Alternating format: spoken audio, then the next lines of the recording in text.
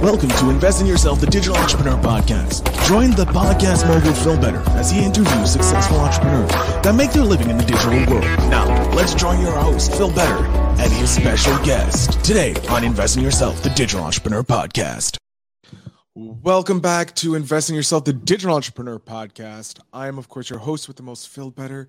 And today we have a very special guest joining us. He is the co-founder of Designing for Decks, a boutique pitch firm that has helped founders and investors build pitch decks, raising upwards to $2 billion. Yes, that's a B.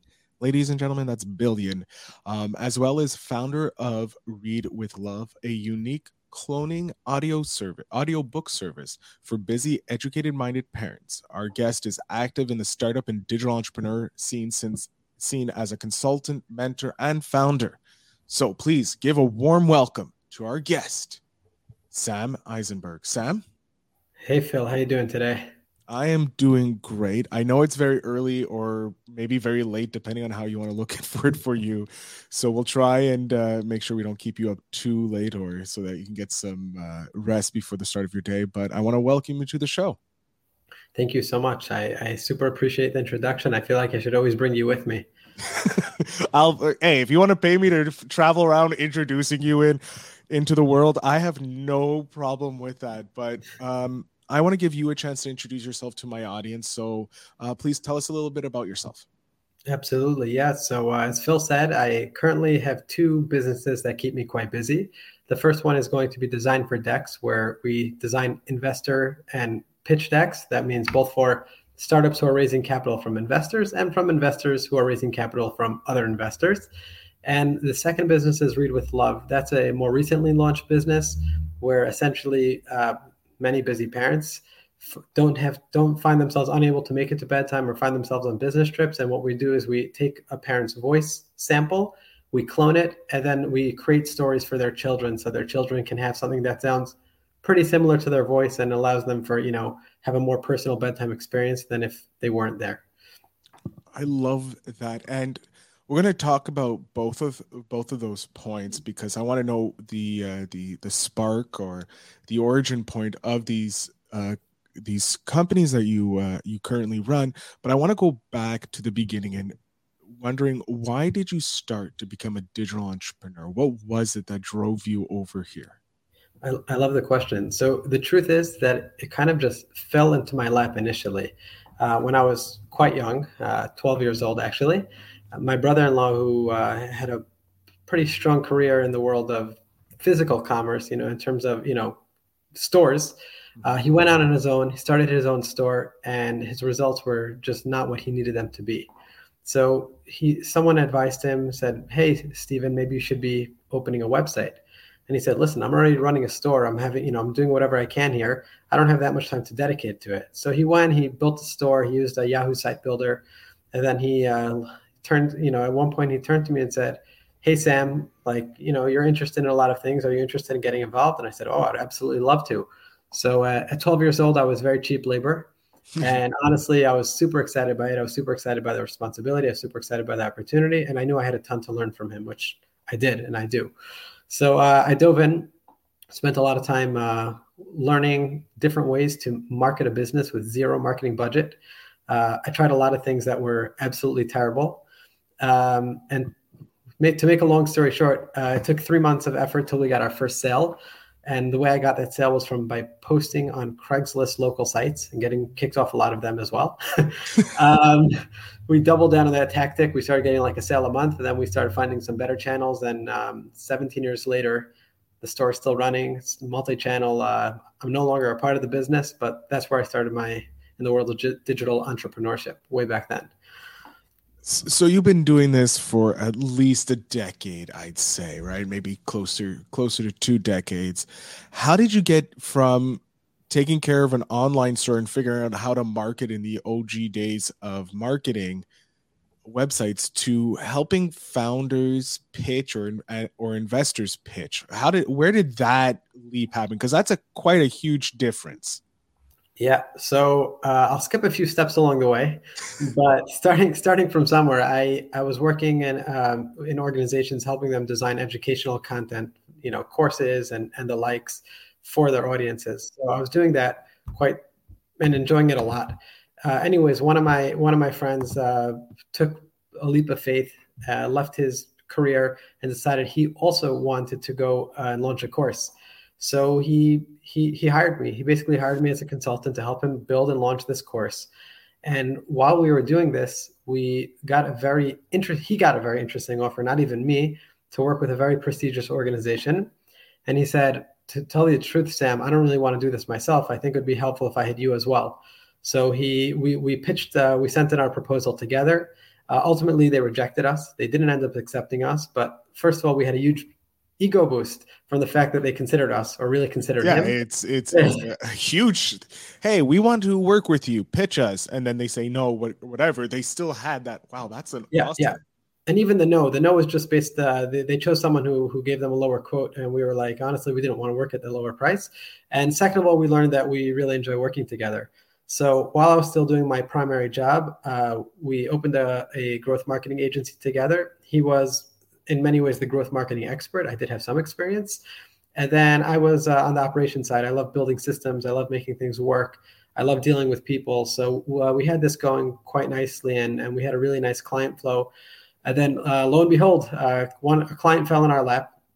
His name is Jack Zerby, and he is a world-class designer, taught at FIT, has 35,000 plus students on Skillshare, head of design at Vimeo, head of design at Gumroad. And he said, I really love teaching. I really want help building a course. And my partner turns to me and says, Sam, this is you. So we met with Jack, and we started building out a masterclass, and we started selling it, and everything was all good. And then I turned to Jack and I said, Jack, we're teaching people. One of the things we were teaching was how to build pitch decks. I said, why don't you do it? He said, well, I am doing it, and I was doing it. He said, but I found the process to be so stressful. The different dealing with the clients in the middle of their raise, there's a lot of pressure that I just don't enjoy doing it. So I said, Jack, you do this well. Your clients love you. You have leads, a lot of leads coming in. Let's try to figure out if we can make this something you enjoy. So I sat with Jack, went through his process, broke it up into a lot of steps, and figured out what are the pieces that are working well, what are the pieces that aren't working well. And we said, let's try this experimentally. We started building it out. And all of a sudden on one of our master classes, our client jumps in and said, I need you guys to do my deck, and offered us a very, very nice sum of money to do it. Jack couldn't say no. And we had this experimental framework in place. And we did the first one, and, it had its road bumps. And then we did a second one and had its road bumps. And then as we're smoothing them out, he said, yeah, I think this could be a business.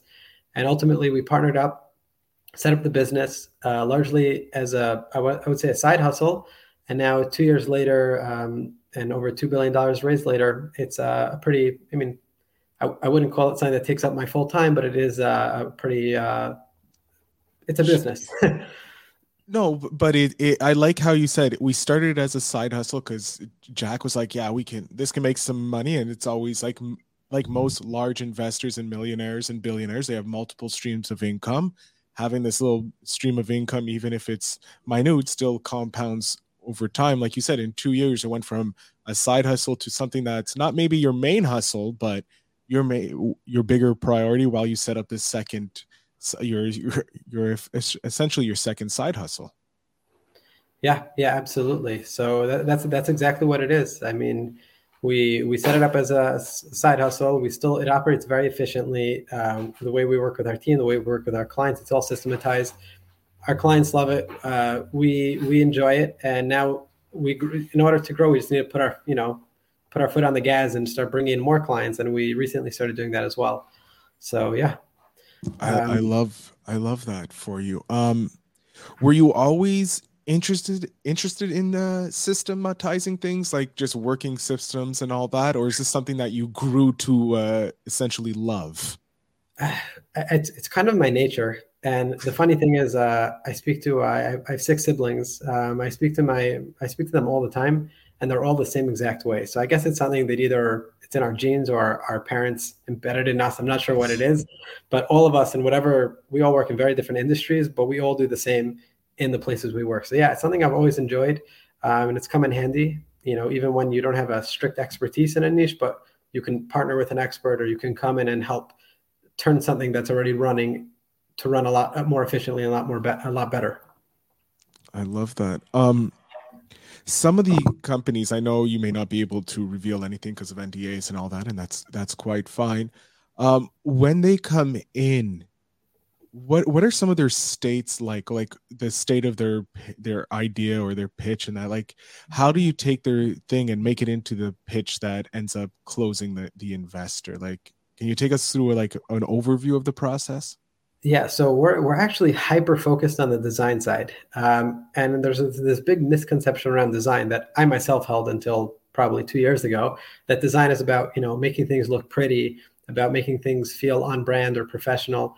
Where in reality, design is a critical part of communication, and we know this. We all know this to an extent. We see it on landing pages, how they make us feel, but we're not always fully in tune with it. In pitch decks, because they're so high impact, investors see so many decks, and they have such a short period of time to really understand what this new business idea is, that the design communication is so critical. So that's what our process really is we're taking decks usually at the state where they know that they have their narrative, even if they're still adjusting it. They have their content more or less in place on each slide, but they're not, but they want to make sure that their messaging is extremely tight. And then we say, what we do is we flip the table. We say, don't pitch me your company, give me your deck, and I'm going to pitch to you what I understand. And basically what we're doing with that is two things. First of all, we're making sure that their content is actually clear, because if it isn't, no matter how good the design is, the deck won't be good. Mm-hmm. And that's kind of a value add. We're not here to do that, but we've seen enough decks, we've worked on enough decks that we do have where to give value there.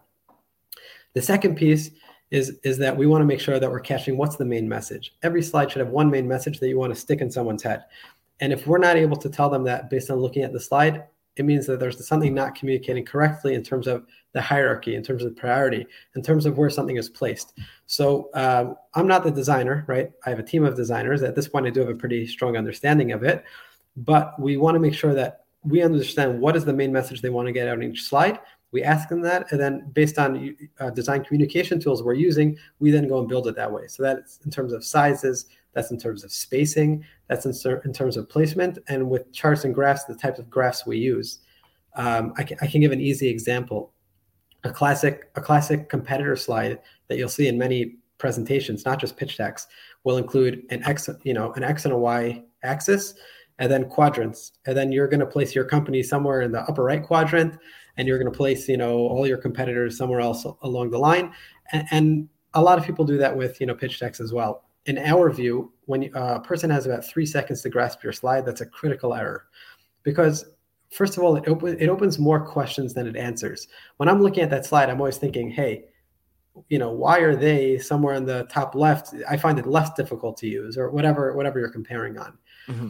The second thing is that it makes it a little bit difficult for me to have that message in my head that we're much better and why. You're only comparing on two different factors, whether that's speed or price or turnaround time or whatever it is you're comparing on. Whereas a simple chart that any of us can build communicates much more effectively. You put your company on the top row or the leftmost row, depending on how you structure it. And then you go, you differentiate yourself in 5 or 6 different features that you have. Your competitors only have 1 or 2 or 3 of those. And right away, A, I understand why you're different and better. And B, the headline is, wow, you are so much better than your competitors. You check up a lot more boxes than they do. So that's just like a simple way to illustrate what design means. And that's what we're really focused on doing, making sure that we're taking their content and using design to drive that point home. I love that, how you're using content, which is such an important place right now in the world, and to grow businesses, but also to grab the attention of who you need to talk to, and that differentiate with the because I've seen those 4 quadrant graphs, and it's like, okay, yeah, that's pretty, and it's spaced out, but like it doesn't tell you anything. Like you said, it doesn't give you any information, whereas a simple drop down chart where checking boxes tells you so much in like 30 milliseconds.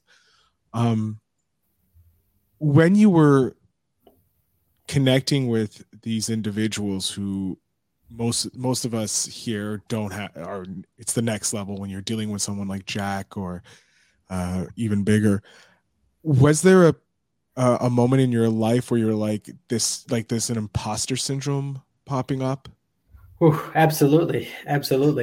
We've all heard all the different mantras and rules around what makes someone an expert. Malcolm Gladwell's right, 10,000 hours, which I don't buy into, but that's for another conversation. All these various different ones. I've been in the pitch deck industry now just over 2 years. Okay, I knew a little bit about it before, but I spent those 2 years saying, I don't want to be just the operations person. I don't want to be just the person who speaks to the clients. I need to understand this. So I spent a lot of high impact hours learning from my partner, helping him design educational curriculum, helping him design workshops, learning from all the biggest experts in the world, the biggest investors and biggest pitch deck experts. And I'm now at a point where I can confidently say, I'm not top 10 in the world, I'm not top 20 in the world, but I'm pretty confident I'm at this point top 1,000 in the world, which I know is not, maybe it doesn't feel like a huge feat, but to me, the fact that I've gotten there in 2 years is pretty big. And I'm leaning on my partner who, in my opinion, is top 10 in the world. But that's my subjective opinion. If in 2 years you went from top billion to top 1,000, that's amazingly impressive when you're just hyper-focusing and investing in yourself. Yeah, exactly. So it's just the knowledge is out there. You just need to know who to follow and who to learn from and how to leverage it and how to make sure you're getting that and absorbing that information. So that's what I did. And now it's come to a point where I'm not just recognized as, the operations person. Against my will, I have people reaching out to me for pitch deck advice, people who, either wouldn't pay for our services or may not be a good fit for us for various other reasons. And I found myself helping a lot of entrepreneurs. And one after another, they say, wow, Sam, that's extremely helpful. And the reason I know they mean it is because they either always come back to me for follow-ups or refer me friends. And once I got to that point, I started mentoring around that. I mentored in a few communities. And then one thing led to another, and I started getting invites to present to live audiences. And I did 2 of those last month. I just got, not last month, I'm sorry, 2 months ago. I just got an invite to another very large event in May. I have an invite to an event next month as well. And each time there's some element of imposter syndrome. It's like, hey, Jack is the expert. I'm the operations guy. But each time after my presentation, when I get the feedback from the crowd, from the organizers, from whoever it is, that's always extremely reassuring. So the answer is yes. Imposter syndrome hits me all the time. And all the time afterwards, I'm always like, Sam, what are you overthinking this? People appreciate it. People are leaving you positive feedback, thank God, left and right. Like, people are raising money using advice you've given them. So, I hope at some point it disappears, but I'm not sure it will. Now that you have, designed for decks and it's pretty much nearly automated and you're getting this enjoyment of talking on stages, presenting in that and helping more and more entrepreneurs, you started Read with Love. How did that come about? Like, why did you decide to create AI voices for stories for parents? Yes, it's a really good question. And the background of that is important too. So at this point in my life, I'm kind of trapped in the world of digital entrepreneurship, meaning I was born and raised in New York, moved later in my life to Israel, which obviously has a thriving tech scene as well.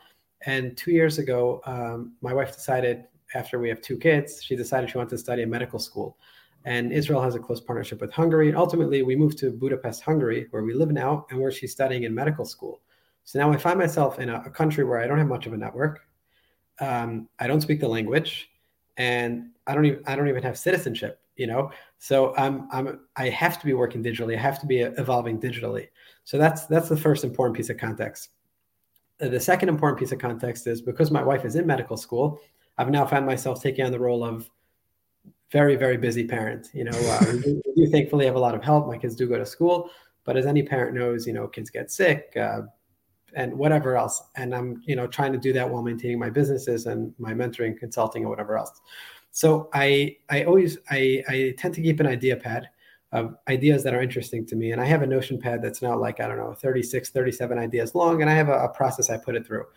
And each idea, very many of them, I eliminate based on the fact that, hey, as a business owner, as a father of 2, I just don't have the bandwidth to develop them. And that's just being fully honest with myself. Even if I love the idea and I think there's a market for it, I don't have that time. This idea I hit on, I don't know where the inspiration came from, but I was reading about, generative AI, right? It's a very hot topic now. And I was reading about voice cloning. And I said, hey, how good is it actually? So I downloaded a voice cloning program, gave it 10 minutes of, my voice, and it came out and I said, wow, that is really good. And then I don't know if the idea was inspiration because my wife gives my kids audiobooks sometimes, or maybe, I don't know what it was. I turned and I said, you know what? My wife is rarely at bedtime. Maybe my kids would appreciate hearing her voice at bedtime. So I said, let's try it. I had my wife record for 10 minutes, cloned her voice, took a classic bedtime story. I took Hansel and Gretel. That was the first one I took, played it for my daughter, and she loved it. And I said to her, I said, do you know who that was? She said, yeah, it's Mom, obviously. I'm like, no, it's not Mom. It's actually like, a robot. And she's like, no, she's like, it's Mom. Like, don't be silly. And I was like, wow, this is pretty powerful. So to me, I can tell, that as a robot, it's not perfect. Yeah, voice cloning isn't 100% perfect. It doesn't have the full emotion and all of that. But the fact that my kid loved it so much, I said, wow, maybe there's something there. So I tried it with a few more kids, and the same thing. The parents are like, this doesn't sound 100%, but we'll try it with our kids, and their kids loved it. So I went ahead and I tried to see building the unit economics and trying out different providers and building systems and hiring someone that I can train on this as well. And I built it out just a few months ago, and things moved slower than I would like to, but it's built out. It works. We're starting to get our first paying customers. We have now, I think, our 6th order just came in. Not a huge number, but we do have people ordering it, and we're getting feedback. Excellent feedback, and also critical feedback. We're still new, we're still learning what we're doing, and I respect that. And I anytime I get critical feedback, the first thing I do is try to hop on a call with the person or send them an email to really understand, we want to make this really good, right? And make sure obviously to take care of them as well, because they're our first customers, they're our big believers. So yeah, that's kind of where it is. It's a tool. I tried with my kids and they enjoyed it, tried with other kids and they enjoyed it, and now bring it to the market and see what the market thinks about it. I think it's a genius idea, because it allows parents, like busy parents, to have these great assets. So when they are traveling and they're like, hey, I can't be there for bedtime, but you can. It's like the Teddy Roxbury's when we were younger. I don't know if you had Teddy Rock. No, not familiar. Wow, I'm aging myself. My God, I never thought that would happen. It was just a teddy bear that you could put a tape in and it would just talk to you, but it was a pre-played tape. Again, I'm old. We had cassettes, but people would play around with it and put like AC/DC in it, and now you have Teddy Ruxpin singing AC/DC, right? So it's similar to that old technology where we want to hear stories, right? But now you get it even more familiar with, thanks to you and the voice cloning. Yeah, and I think it's cool. I think it's really cool. And as I speak to more people, parents, people who express interest in the product, I'm learning more and more about additional audiences and additional use cases. The one that keeps coming up, which I'm very hesitant to pursue, is people saying that people who are soon to die can create kind of like a legacy for themselves and have a voice for their children and grandchildren. I know there are actually organizations doing that. I don't feel comfortable in that role just yet, but that does exist. Obviously, military parents is a very relevant use case. I did serve in the military, but I wasn't a parent at the time.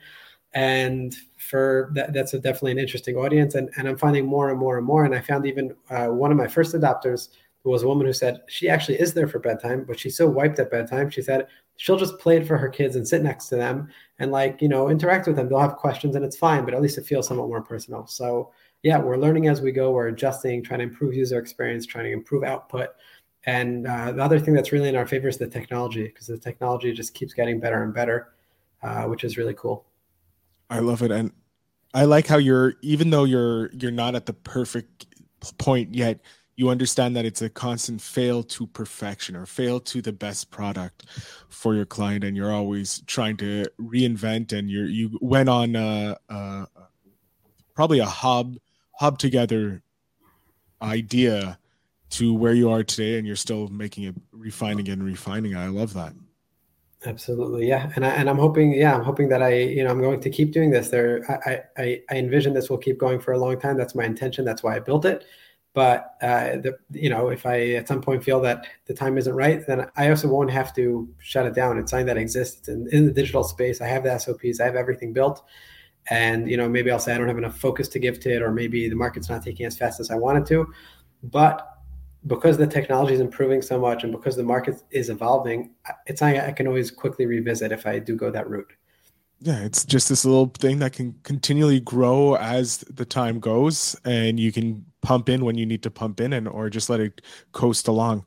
Um, we are coming to near the end. I do want to hear a memory, or something that happened that cemented your why of why you're a digital entrepreneur.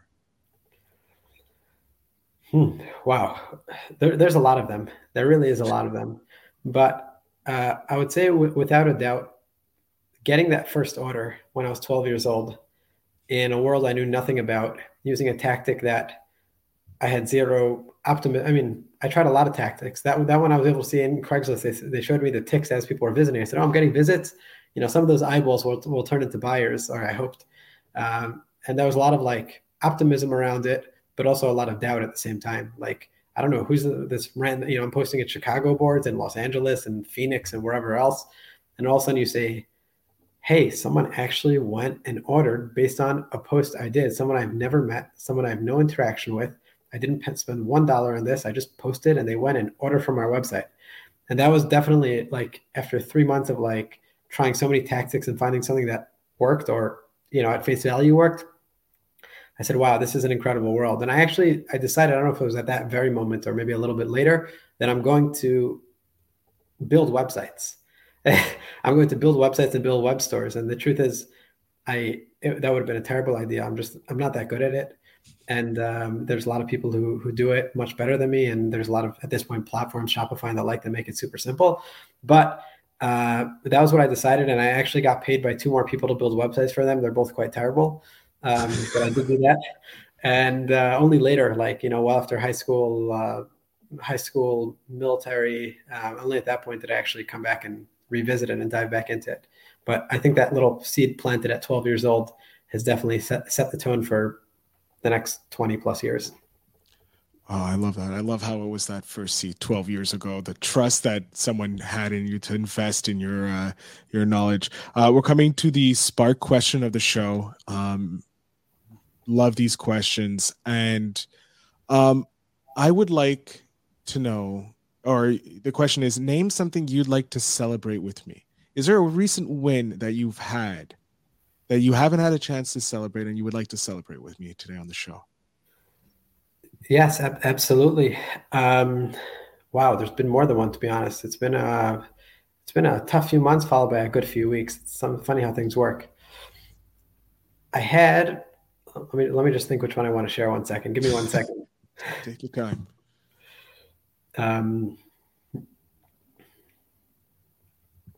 Yes, this is definitely it. I had today, actually, a person reach out to me and said, that found me on a mentoring platform where I do mentoring for free, and said, I want you to review my pitch deck and I want to pay you for the consulting. This was someone I didn't have to let them know I offer it. They didn't ask me it wasn't me a landing page, which I'm actually just building. It wasn't me, you know, someone knew me before. They saw me online. They saw my profile. They saw my feedback. And they said, I want you to review it. And I don't want to wait for a call next week. I want to pay you to review it. And they actually have already paid. They've already paid. They've already sent me their deck. And to me, that's definitely a huge turning point. So thank you for asking me that. I'm reflecting on that now, and I'm quite excited about it. Awesome. I love it because just recently, I started celebrating my wins because I was like, oh no, even landing a client, I'm like, okay, I need to continue. And I didn't take the time to celebrate that. So I love how I got you to take the moment to celebrate that, and you're going to continue to think about it, because I did the exact same thing and posted about it, because I think it's important to celebrate, even though you're dealing with like people who are making billions and billions of dollars and moving big things. The little wins for your small business that you're growing as well is just as important. Thank you, Phil. Yes, I appreciate it as well, because I didn't fully reflect on it until this very moment. So really, thank you. You're welcome.